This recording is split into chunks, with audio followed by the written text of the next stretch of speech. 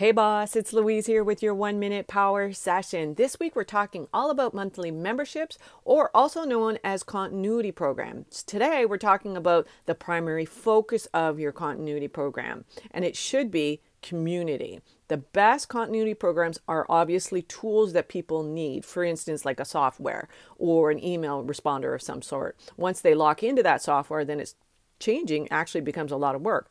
So teaching people how to use the software is a great way to create community. Now there are 7 different pricing models.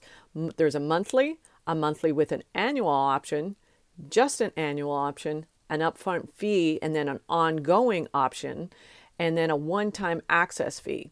There's also a fixed term membership, like maybe a 6 months, and then there's a trial plus a monthly cost. So, you might try it for $1 and then add in a monthly cost. Tomorrow, we're going to have some more examples of types of membership sites. Go to louisecorville.co/class to learn more about my free class. Thanks so much for listening. Bye for now.